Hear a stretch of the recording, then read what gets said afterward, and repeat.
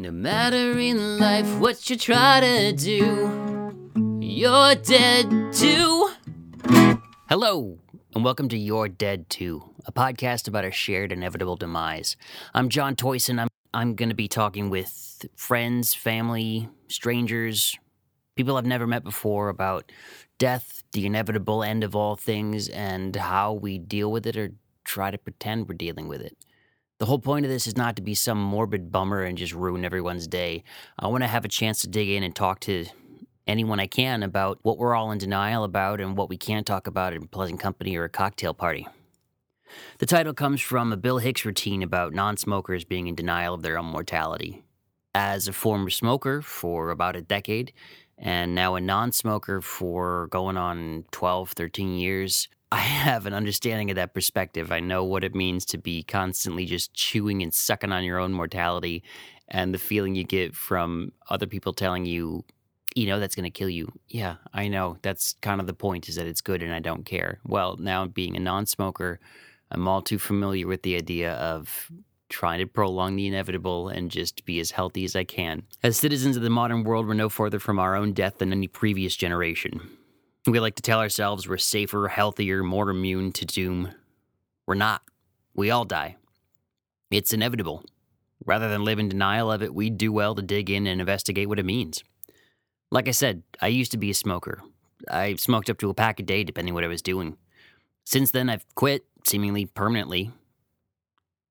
I've been a health nut since then, an obsessive runner, meticulous dieter, an overindulgent lush, too, on the flip side, if I'm being honest with it. I'm trying to find the right balance of moderation in my life for all things, including moderation. I was a philosophy major in college and ended up being neither a priest nor a lawyer, so I didn't really know what to do with myself. I just like chewing on ideas, picking them apart, turning them over, and seeing what makes things stick together. Generally, I'm a neurotic mess, but I recognize that, and I know that I am, so I do what I can to appease that and make it easier for those in my life to deal with me, because I'm a lot. I can be a handful just dealing with my own insecurities. I take medication that definitely helps. I try to dig in and be a better person constantly, to self-improve and to work on dealing with life as it comes.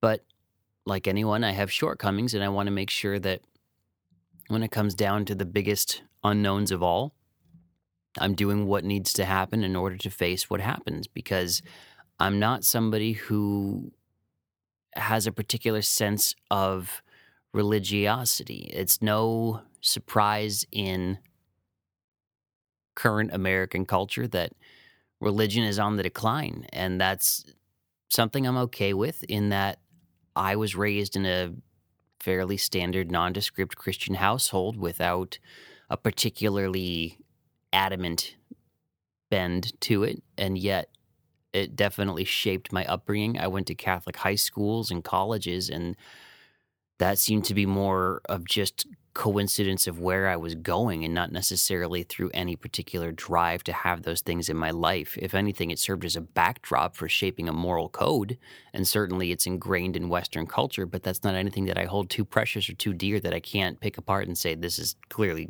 absurd, or recognize the comic book trappings of saints and angels and devils and miracles of unknown things happening in the Bible. That's how I like to look at that particular book, is that it's an amazing set of stories that are full of insight into humanity that I can't begin to understand, and yet it's there for the development of Western culture. But history was written by the winners, so I'm sure that there's a share of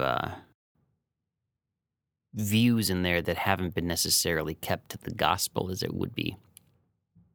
So like I said, the point of this is that I'm going to be talking with people that have had experiences with death in one form or another, or just have an experience or viewpoint that's not going to be my own. As a white guy in his mid-30s, there's plenty of us to go around, and I think we would do a lot better in life to just sit back and listen and talk with people and figure out what their experience has been, rather than telling people, here's what I think and here's why it's important. I don't want to do that. I want to learn. I want to know what people are dealing with. And this is one of the few things you just can't talk about with people. So we all die. Everyone's dying all the time. It's no big secret. We just don't want to acknowledge it. And like Bill Hicks said, I'm going to shatter that illusion of immortality, and you're dead too. I look forward to it. I'm John Toyson, and I'll see you around.